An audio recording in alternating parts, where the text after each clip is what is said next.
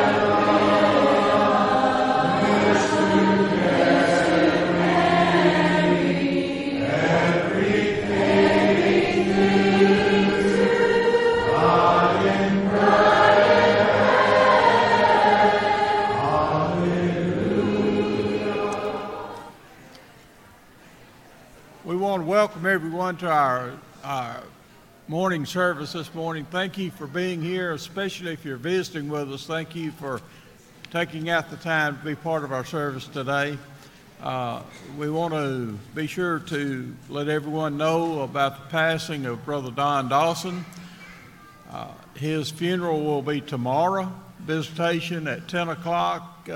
Funeral will be at 12 o'clock, and that's at the funeral home, not Waters.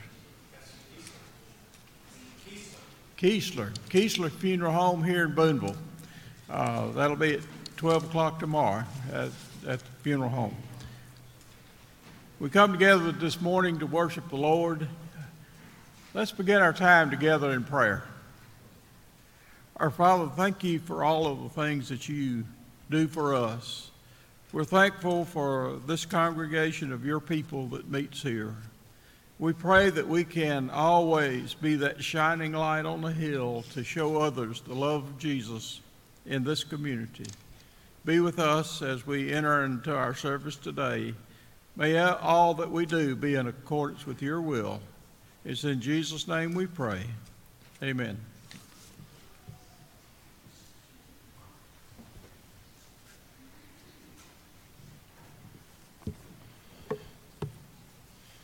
Good morning. First song this morning is, if you're singing out of the book, 538 in this book, My Hope is Built on Nothing Less.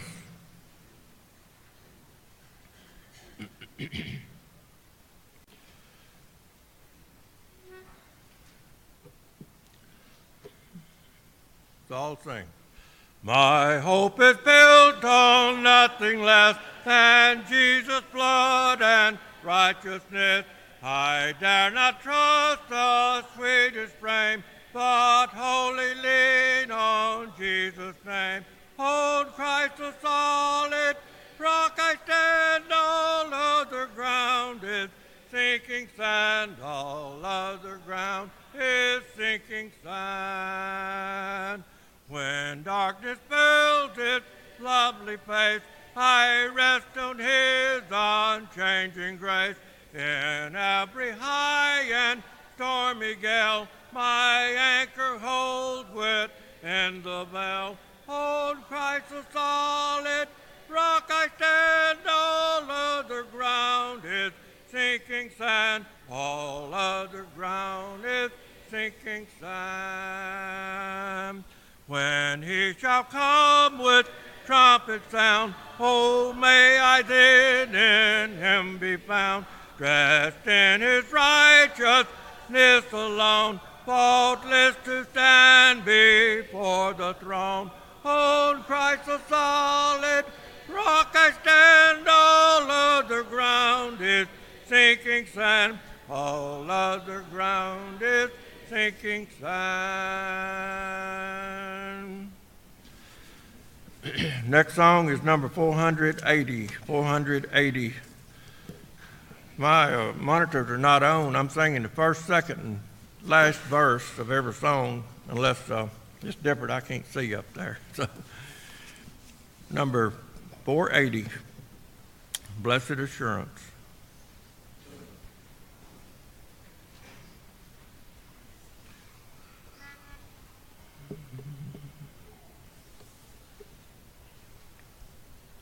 I'll sing.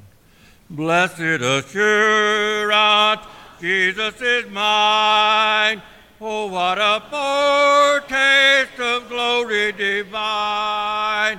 Heir of salvation, purchase of God, born of his Spirit, washed in his blood.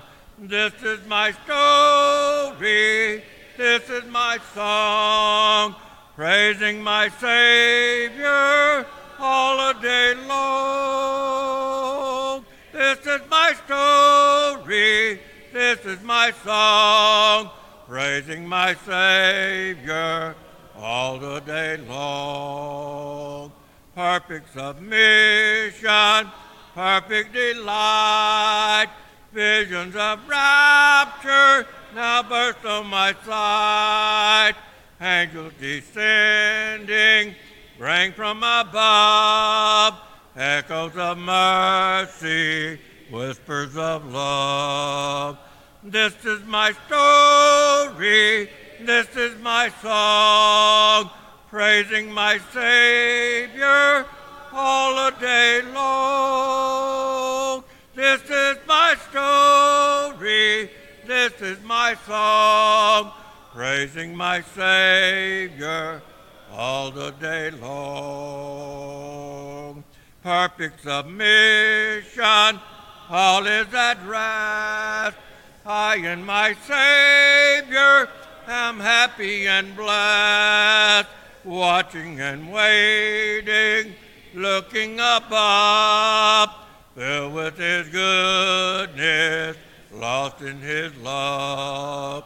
This is my story, this is my song, praising my Savior all the day long. This is my story, this is my song, praising my Savior all the day long. This time we'll go to our Heavenly Father in prayer.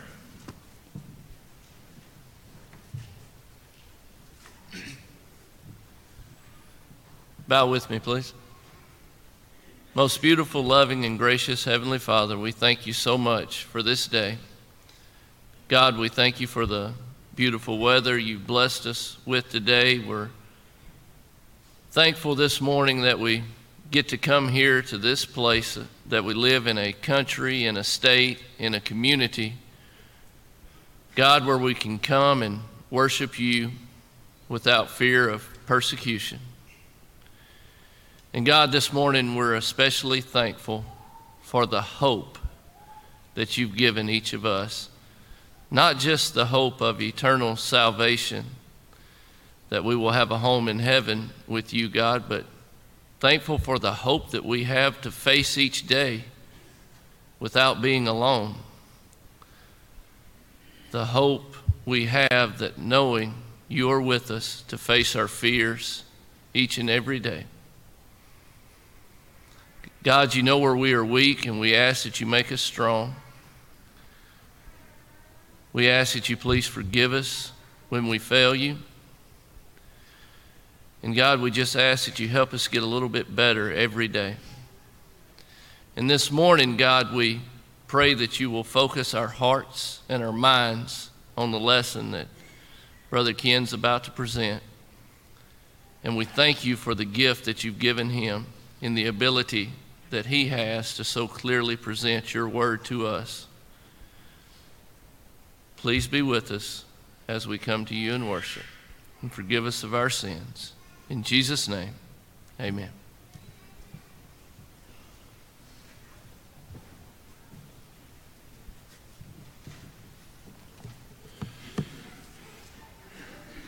If you're singing from the book, you want to mark the invitation song. It's 936. 936, Lord, I'm coming home. Song before the lesson is Leaning on the Everlasting Arms, number 589.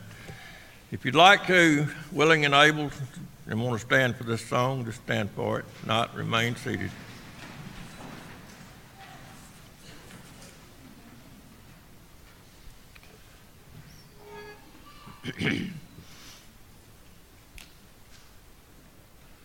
What a fellowship, what a joy divine, leaning on the everlasting arm. What a blessedness, what a peace is mine, leaning on the everlasting arm. Leaning, leaning, safe and secure from all alarms. Leaning, leaning, leaning on the everlasting arm. Oh, how sweet to walk in this pilgrim way, leaning on the everlasting arm. Oh, how bright the path grows from day to day, leaning on the everlasting arm. Leaning, leaning, safe and secure from all alarm. Leaning, leaning, leaning on the everlasting arm. What have I to dread? What have I to fear? Leaning on the everlasting arms. I have blessed peace with my Lord so near, leaning on the everlasting arms. Leaning, leaning, safe and secure from all alarms. Leaning, leaning, leaning on the everlasting arms.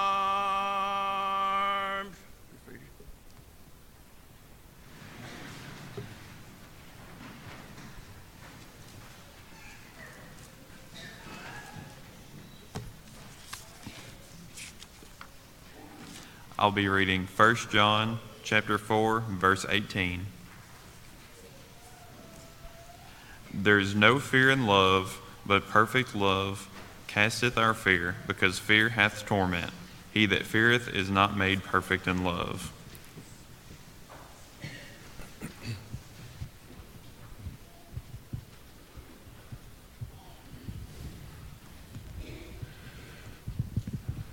Good morning, everyone.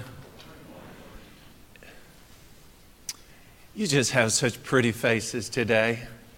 I love the smiling faces of the Boonville Church of Christ. But there is sadness here because Don Dawson, who has been struggling for so long with various illnesses, succumbed to those and has passed from this life to the next. Don was a sweet man, wasn't he? He was a kind and gentle soul, a real tribute to the congregation, a blessing to all of us. And so our hearts are with Brenda in her physical loss, but we anticipate seeing him again, don't we? I hope if you're able, I know many of you all are going to be working, but if you are able to be at that service tomorrow, I hope that you will, just as a tribute to that family and the difficulties they have borne up and still go with smiling faces. And then yesterday, these waters were moved. About 5 p.m., Jonathan Hutchins. Jonathan, raise your hand right there. There he is. Jonathan was baptized when he was a very young person. And in the time since, he's just had doubts about his salvation, whether he really obeyed the gospel as had been pointed out in the scriptures. Did he do it peer pressure or whatever? And of late, that has become a real burden on his heart and his mind, and he wanted to be sure about his salvation. And so he invited me to come and baptize him yesterday for the remission of his sins. Now, I want us to understand this is not what some people would refer to as a rebaptism. This is a baptism. So in the doubt regarding his salvation, we put that doubt aside, and the blood of Jesus washed his sins away. And when he came up out of that water, he came up a new person. And that new person sitting right there beside his mother. And it was beautiful to see Marilyn and Martha and Jamie, his support system, here to witness that transformation. In fact, even Bo Gross was here. So we rejoice in that, don't we? To know that our reward is in heaven, and Jonathan, yours is too. And Anita and I went on a road trip the last week, and we had a great time up until the very end. And that is when Anita's mother, she has COPD, real struggle with her lungs to begin with. She's on oxygen, and she had what they call a COPD exacerbation, which just simply means that her lungs were under such strain, she really could get no oxygen. She was very bad shape, and so they put her in the hospital. And I came on back. Anita's staying with her mother until such time as she gets out of the hospital, and then, Lord willing, and please, you pray about this, when she gets to feeling better, she has promised to come with Anita here, at least for a time. Now, the reason I want you praying about that is because something similar to this and these kinds of promises have been made before. And then, when you get to feeling better, you're like, well, I don't need to go down there to Boonville. I'm doing great. Please pray that she doesn't come to that conclusion, that she will make the determination to come in and be here, because I think that you are just what she needs to feel better. Okay, that's all I have to say about all of that. Doug is not here today. He is in a gospel meeting in Adamsville. So we want to pray for these things. We want to pray that Doug's meeting is a terrific success, that he'll be safe and he'll come back to us. And of course, as always, we're going to pray God will help us today as we are studying His Word, that Word will be effective in us. And I appreciate so much the song selections today that just really hit the mark. I was deeply moved by Guy's prayer, weren't you? And I'm just praying that God will use these things to touch all of us today. So let's pray together. Our Father in heaven, we thank you for another day, another opportunity. Your grace is sufficient, but sometimes we are stubborn. Yet here we are in this place with the purpose of worshiping you in spirit and in truth. And we pray, Father, that not only will worship be effective in glorifying you, but that your word will be alive in us, and that we will hear your message today, and that we will reach forward against all of our fears. Lord, we have immediate concerns. We pray your blessings on the Dawson family, especially in the coming hours and days. We thank you for Don's life and the tremendous example of humility that he lived before us. We pray your blessings on Jonathan as he is striving to walk in the light with you faithfully. And I pray that we will be a source of strength and encouragement to him. I pray your blessings on Ruth Staley, that her health will increase, that she will get better and be out of the hospital soon. And if it's your will, that she and Anita can make a safe trip here and that she can recuperate here.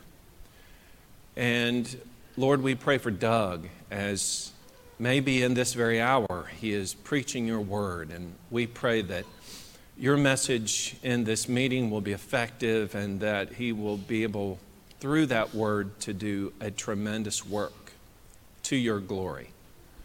Lord, I pray that you'll bless us as we enter into our own study.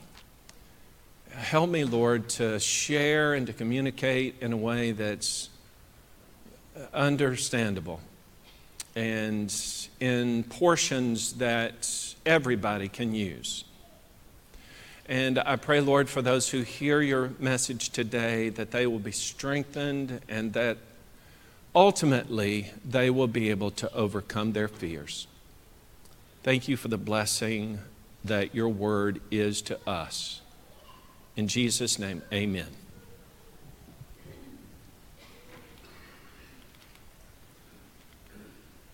Well, this may not be working today. We shall persevere. In 1 John chapter 4 and verse 18, those opening words are so beautiful, aren't they? There is no fear in love, but perfect love. It overcomes, it conquers, it casts out fear. No fear in love, perfect love casts it out. It's interesting, all of us, to one degree or another, are born with natural fear in us. There is the fear of falling. There is the fear of abandonment. A child has natural fears built in for its own protection. But as we grow older, as we experience the world that's around us, fraught with all kinds of issues and threats, other fears develop in us.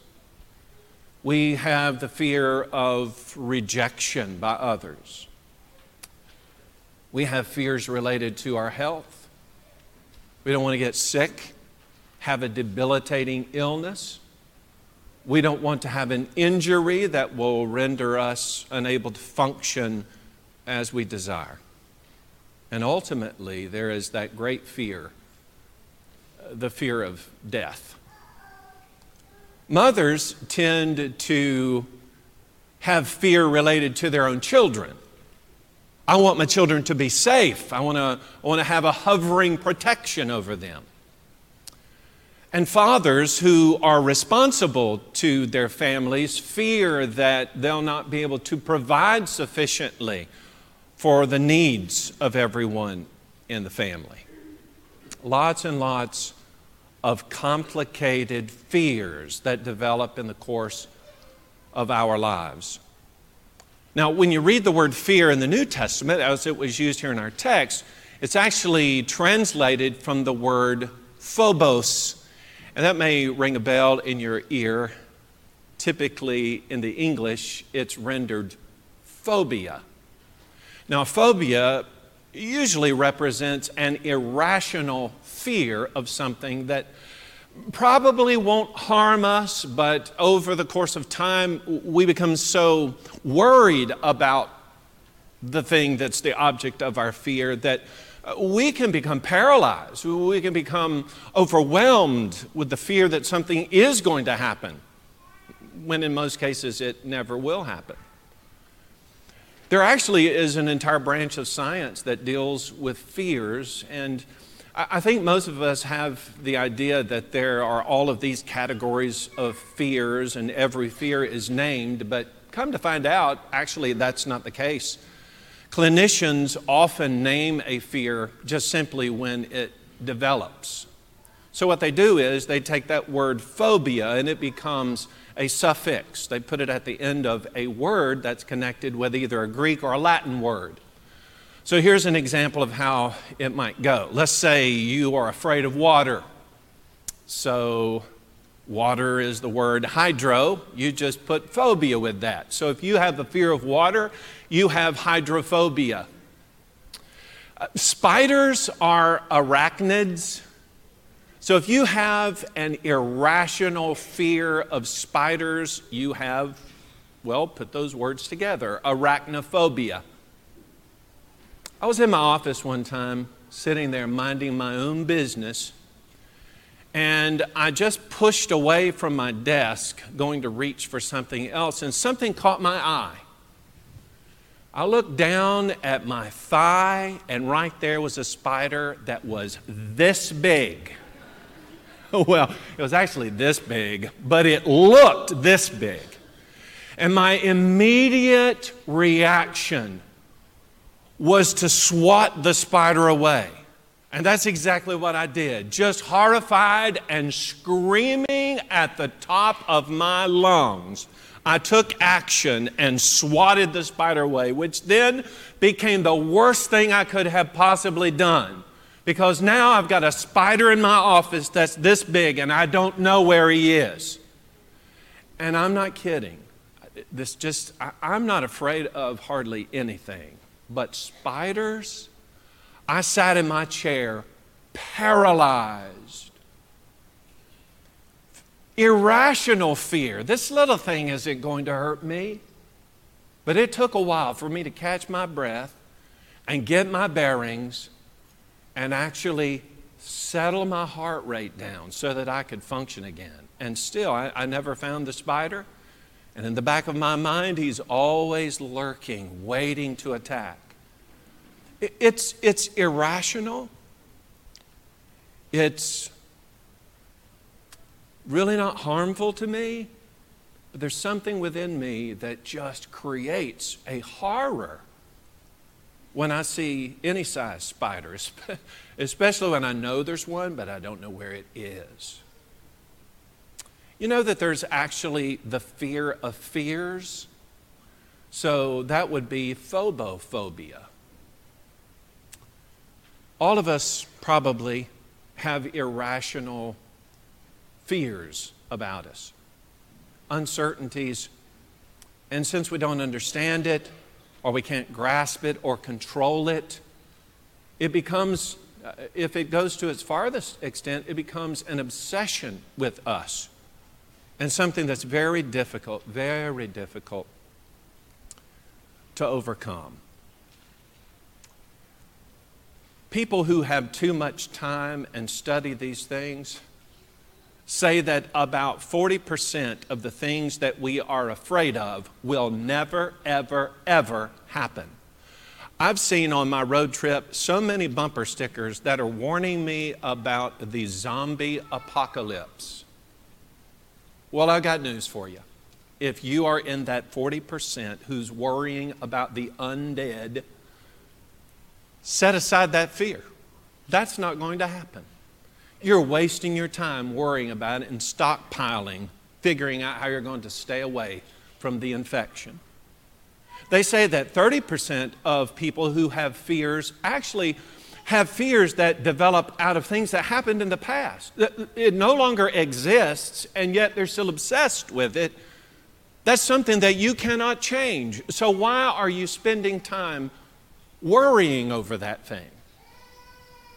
About 12% of people have fears that are the result of criticisms.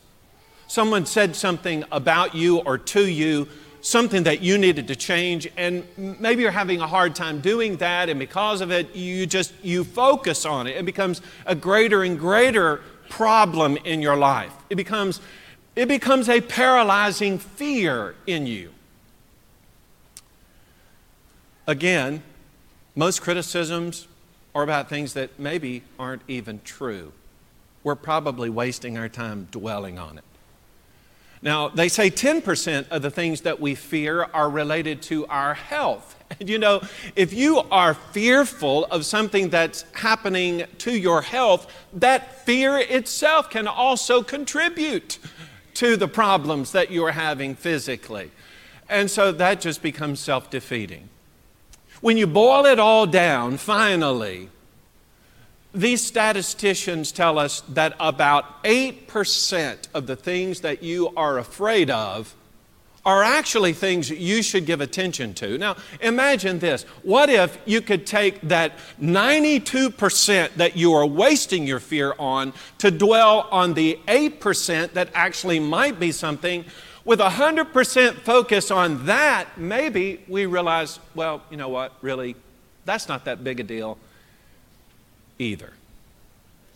Fear can be irrational. Fear can be debilitating. But this text says that there is a remedy for fear. And that remedy for our fear is what he describes as perfect love. So today, I want to do just a simple examination. I want to share with you some things that we would consider to be healthy fears. And then I want to follow that up with some things that are abnormal fears. And then finally, let's look at some ways in which we can overcome this and enjoy that perfect love that is described here in our text. Okay, so let's talk first about some healthy fear. Fear, in its proper place, is actually not just healthy, it's necessary. For instance, when people have fear over illness, and you and I both know that there's been quite a bit of fear related to the coronavirus and other things, and now we're worried that something worse will come down, and just obsessed. Well, the thing about that obsession is that it motivates, it promotes scientific study. And so, a lot of advances medically come as a result of fears that we have over illnesses that develop. I would say that in the long term, that fear that prompts scientists to seek for a cure, that's a good thing. Or we fear war. We don't want to be embroiled in a conflict that will cost lives. Those fears actually prompt politicians to sit down and try to negotiate or come to a common ground in order to establish peace and not to slip into conflict.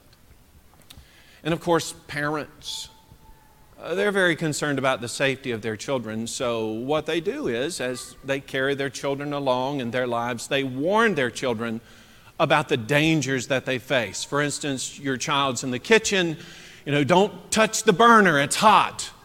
Or your child's out camping with you, and you're like, don't go over to the edge of the cliff there, that's dangerous. Or, don't step on a crack and break your mother's back. All of those wait, that's one of those irrational fears that slipped in there. That one doesn't count, but you understand, through life, we want what's best for our children, and so we encourage them and we warn them, but we don't want to create a stigmatizing fear within their life.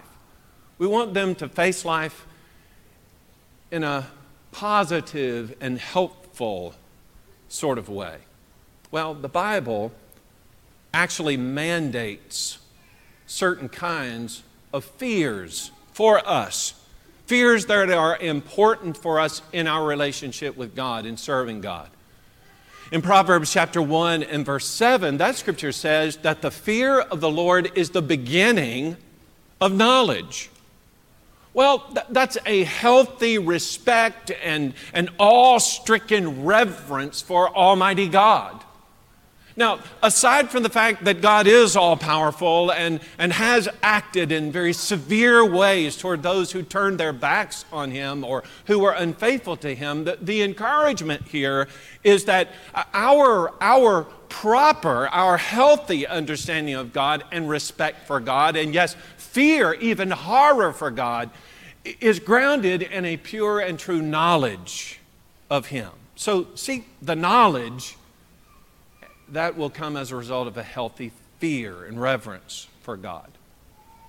Or, the wisest man who ever lived in Ecclesiastes chapter 12 and verse 13 says, well, let us hear the conclusion of the matter. Fear God and keep His commandments, for this is man's all. Well, there it is, the course of my life. The thing that I'm to do is to know God and then to put into practice the things that I know God wants me to do. That will create a completeness in me. That'll be the exercise of a healthy fear in me. In fact, Jesus is described in Hebrews chapter 5 and verse 7 as having lived His life in godly fear. Jesus was the epitome of how one interacts with God the Father.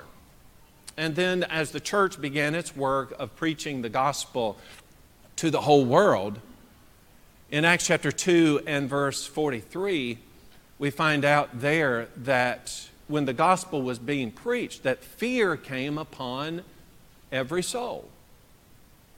The attitude, the disposition, the mindset toward God is one of feeling up, and then the expression of closeness with God who we recognize as a God of love. Developing that knowledge out of a fear, respect, awe-stricken knowledge of God. Fear is something that ought to very positively motivate us. That's healthy fear. But there's also what you would call an abnormal fear. This is where something has gotten out of place. Maybe we've gone overboard in our reaction to something, and now fear that could have been positive and reap good rewards is now becoming a problem in us. Spiritually abnormal fear would be a state in which to its end would result in the loss of our eternal reward. In Matthew chapter 25, we have the story of the talents. But in verse 25 of that text, we are centering in on the one-talent man. And the scripture there says that he was afraid, and he took his one talent and he hid it in the ground. His being afraid resulted in the ultimate loss of that talent. His fear,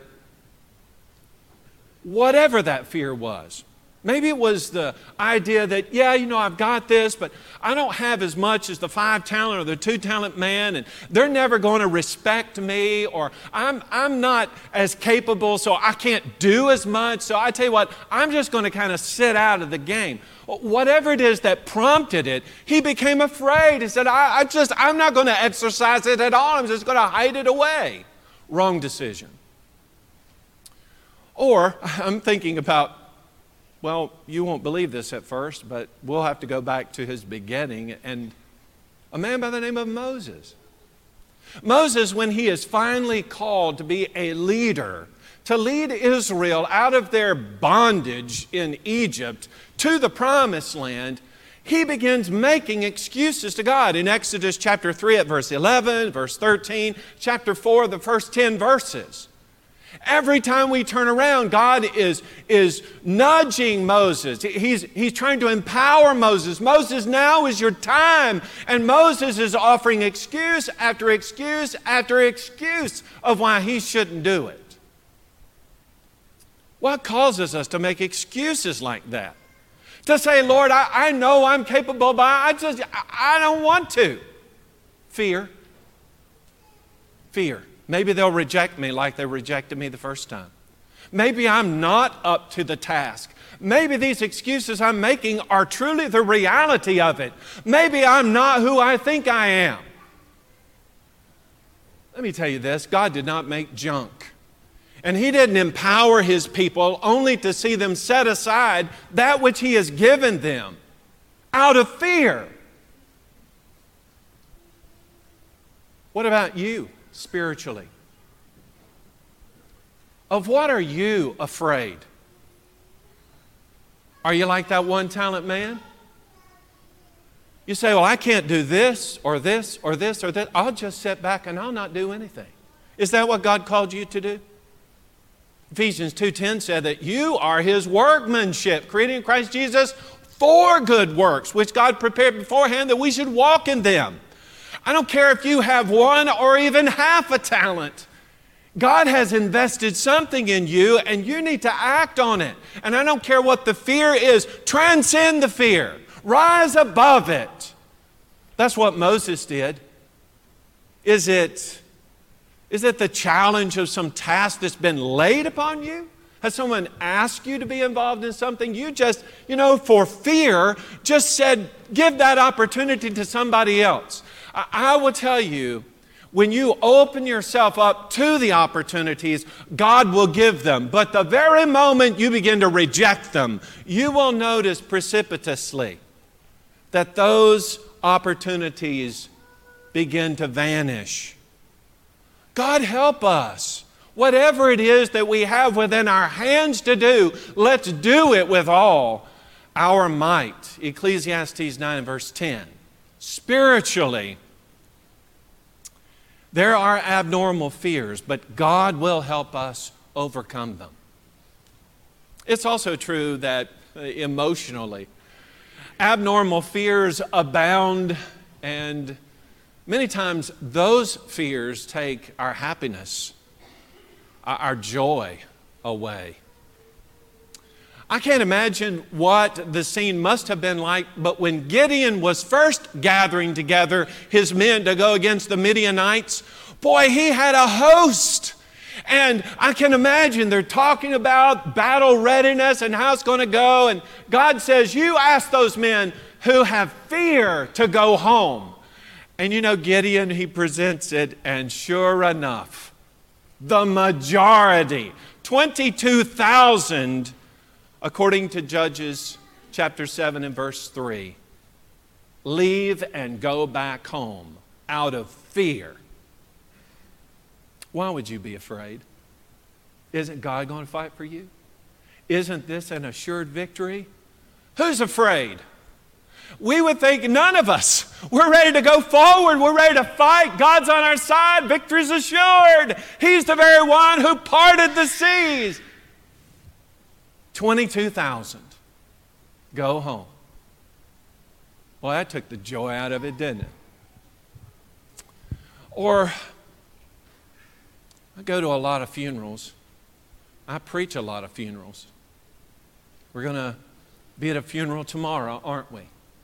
And I can't predict how it will go, but I will say the majority of the funerals that I've been to, either as a text on one of the sheets of paper in the program, or often quoted within the text of the eulogy or some other statement that's being made, is Psalm 23 and verse 4.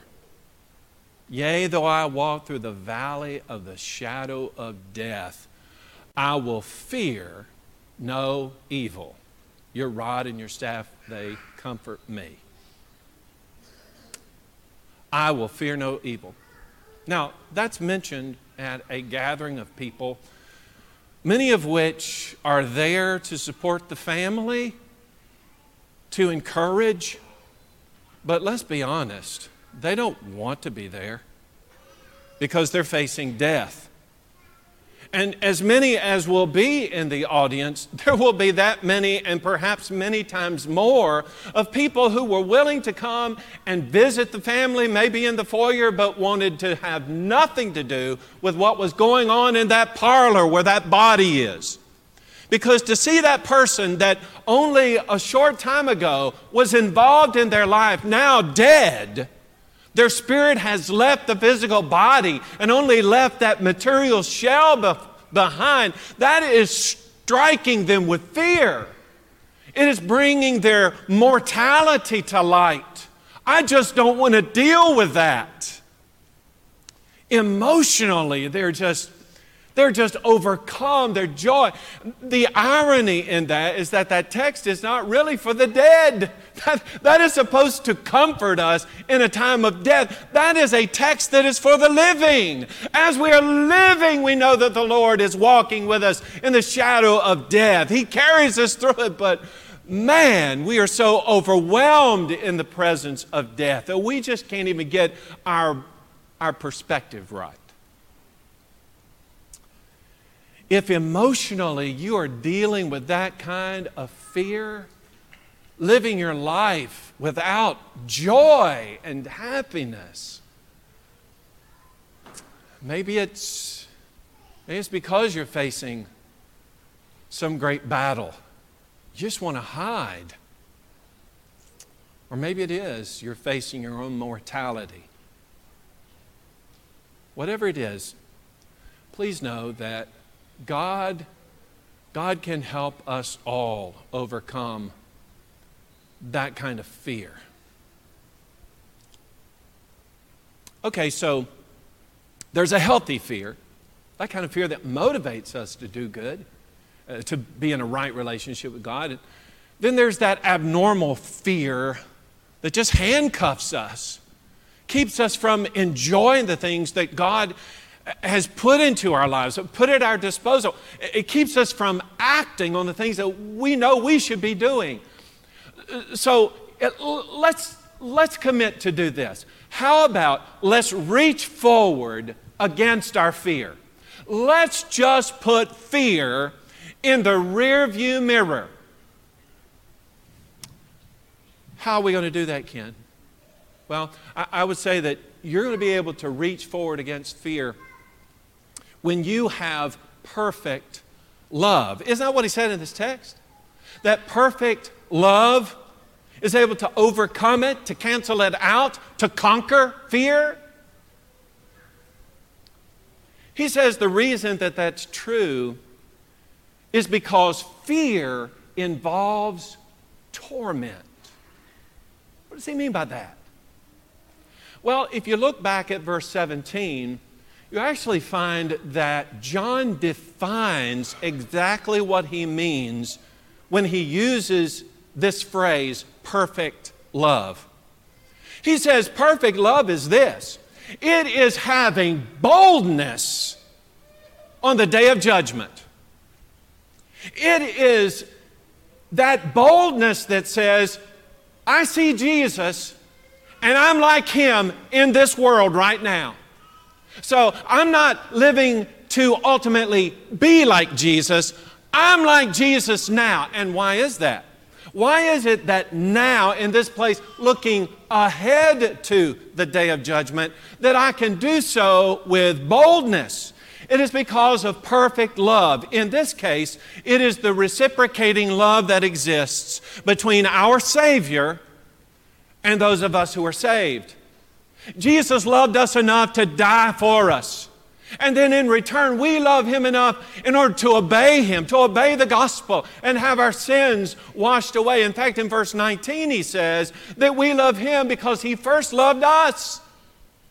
So because I love Jesus, and Jesus in return loves me enough to save me, and I've obeyed the gospel, had my sins washed away in the power of the blood that's in baptism, I rose up in newness of life, I can boldly, not fearfully, not expecting torment, but with great boldness, knowing that I have no place in hell, but am reserved a place in heaven, I can with great triumph and, well, that word, boldness, face my future. In Revelation chapter 21 and verse 8, that text, as John is winding down the revelation, he says, among other things, that those who are cowardly, what's that? Those who are fearful. Well, their place is not in heaven. They're reserved another place. That place of what he referred to in this text as torment.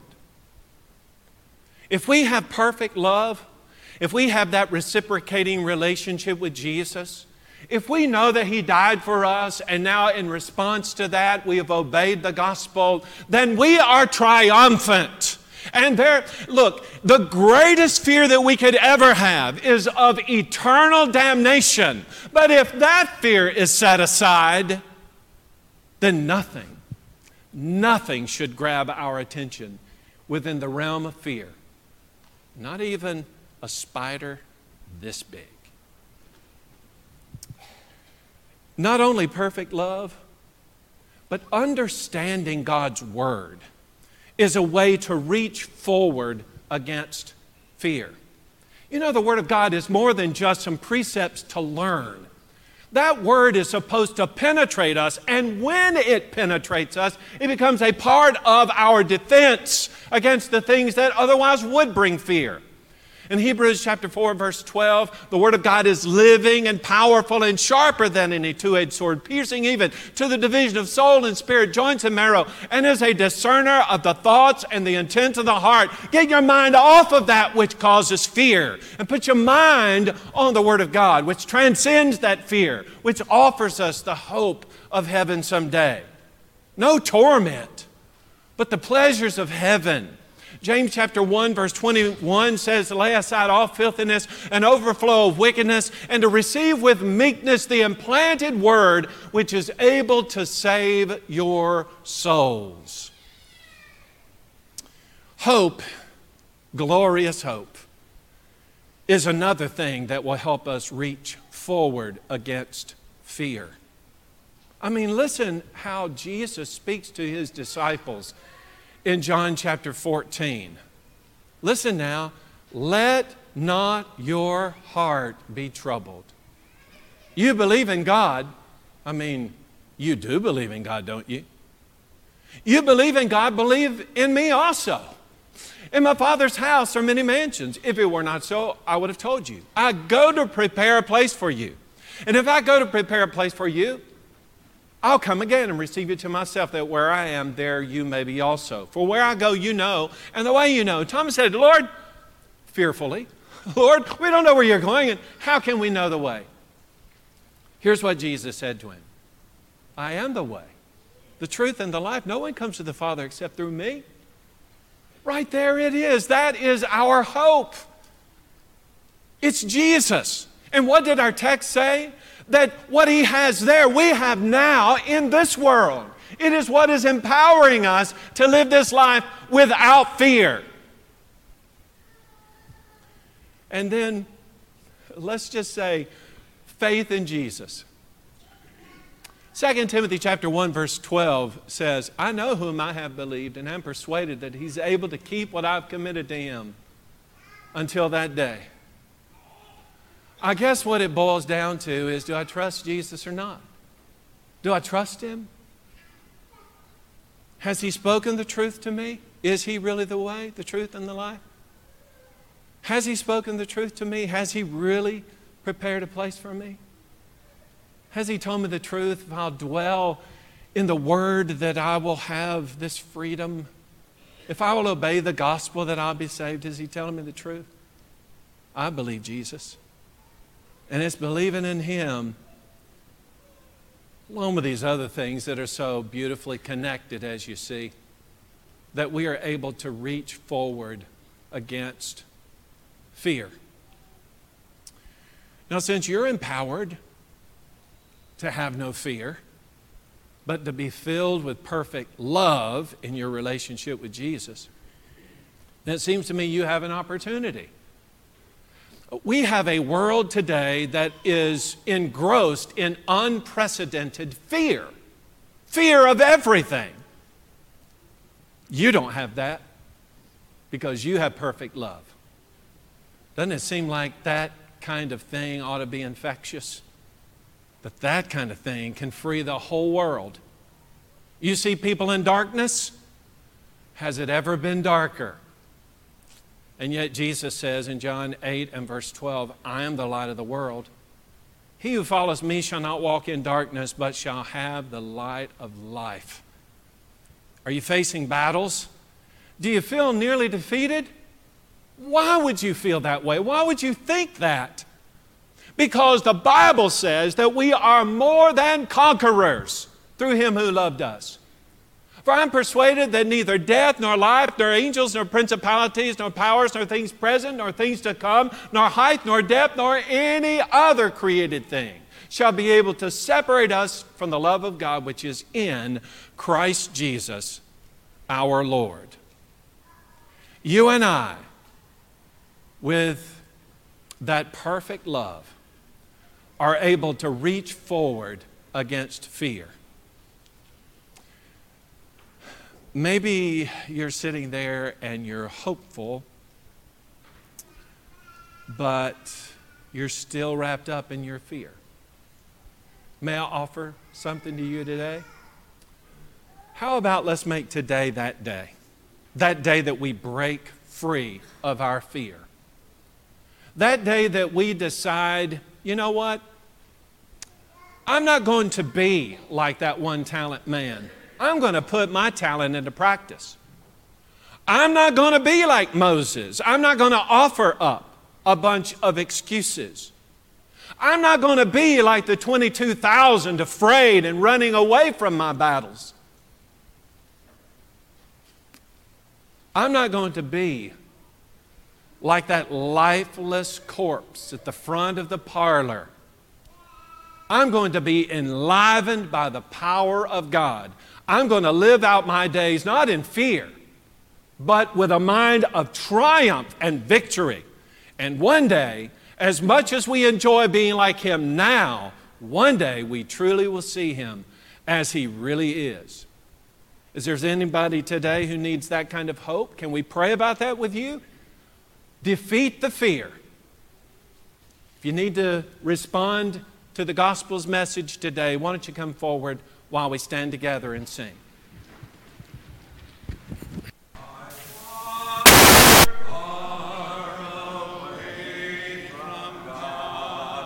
Now I'm coming home, the paths of sin too long I've trod. Lord, I'm coming home, coming home, coming home, never more to roam. Open wide thine arms of love. Lord, I'm coming home.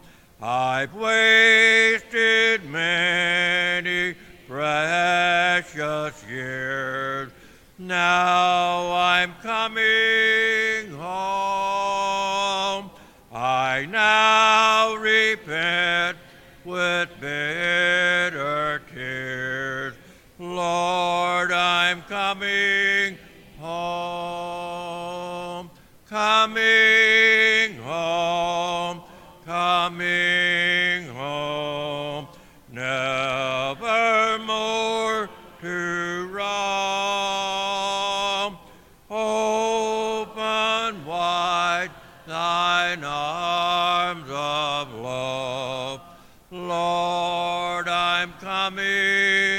home. My soul is sick, my heart is sore. Now I'm coming home. My strength renew, my hope restore. Lord, I'm coming home, coming home. Never more to roam. Open wide thine arms of love. Lord, I'm coming home. Be seated, please.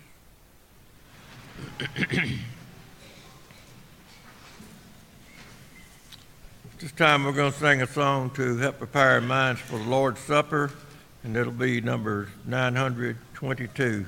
Jesus paid it all. Jesus paid it all.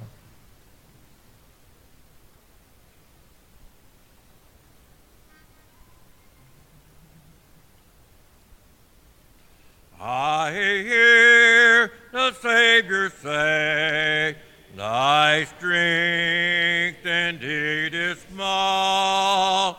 Child of weakness, watch and pray. Find in me thine all in all. Jesus paid it all. All to him I owe. Sin has left a crimson stain. He washed it white as snow. Lord, now indeed I find thy power and thine alone can change the leopard's spot and melt the heart of stone. Jesus paid it all to him I owe. Sin had left a crimson stain, he washed it white as snow. And when before the throne I stand in him complete, I'll lay my trophies down, all down at Jesus' feet. Jesus paid it all to him I owe. Sin had left a crimson stain, he washed it white as snow.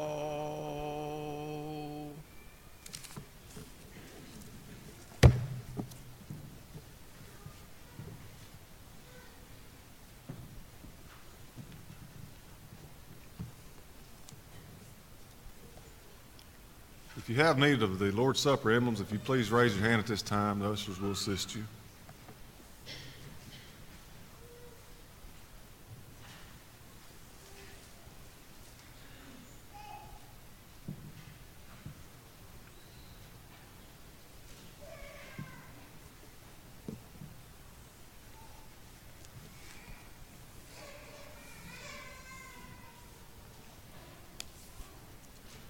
In Luke chapter 22, starting in verse 41, we read,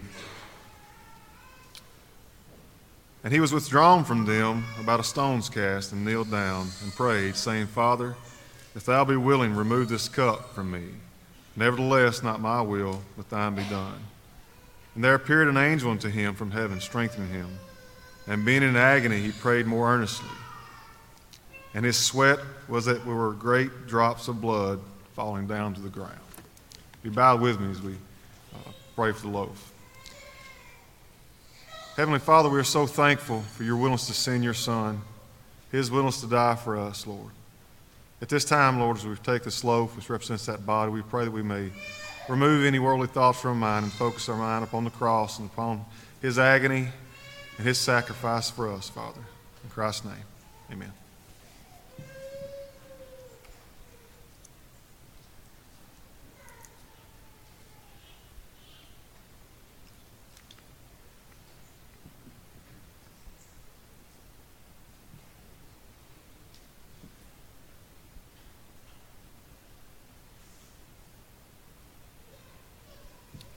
Let us pray. Father, as we continue this remembrance, we are mindful of the blood that Christ so willingly died for us, Lord. We pray that we would do so in a way that be worthy in your sight. In Christ's name, amen.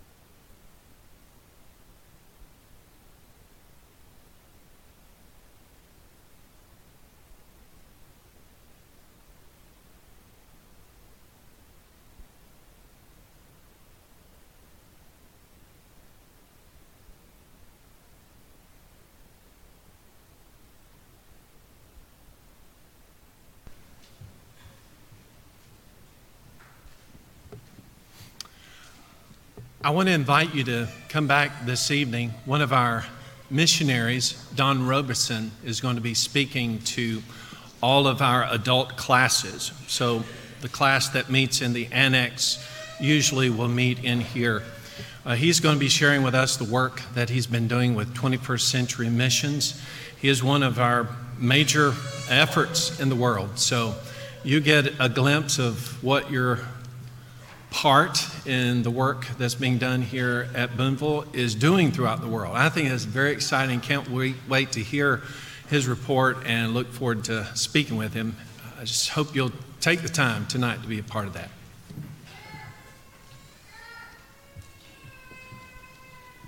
Good morning and welcome to the Sunday morning services here at the Boonville Church of Christ on this beautiful Sunday morning, June the 4th, 2023. We had 289 in services this morning. I have several announcements. All college age that are going to Dismal Canyons today need to meet in the annex immediately after services this morning. So if you're going to Dismal Canyons, when service is over, head down to the annex. Drew Bruce and Chris Parsons are taking the youth group, the 7th grade through the 12th grade, to Singing in the Park in Winfield, Alabama tonight after services.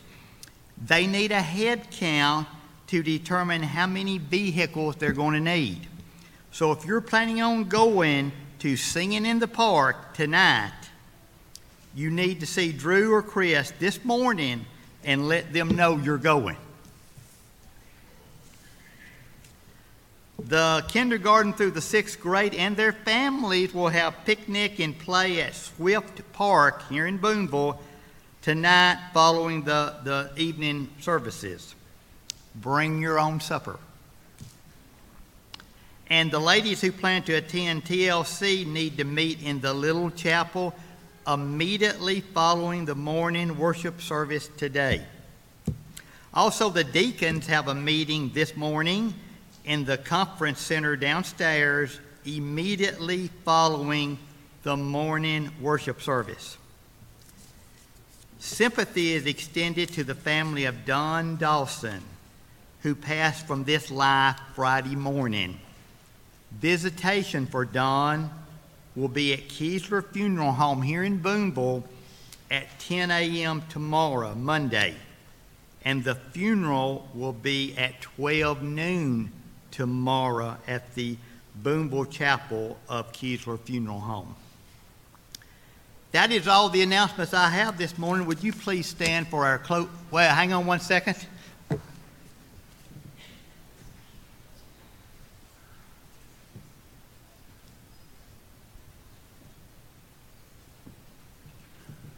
The family will be providing a meal for the Dawsons after the funeral. I think there's a sign-up sheet in the foyer if you would like to participate in helping with food for that. Thank you. Would you please stand for our closing prayer?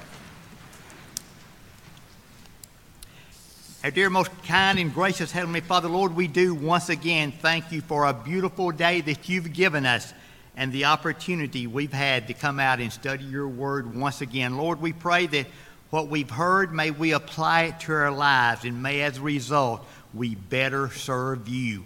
Thank you most of all, Lord, for your Son, Jesus Christ, who died on the cross of Calvary for the sins of the world. Forgive us, Lord, wherein we have sinned against you. For this we ask in Christ's name. Amen.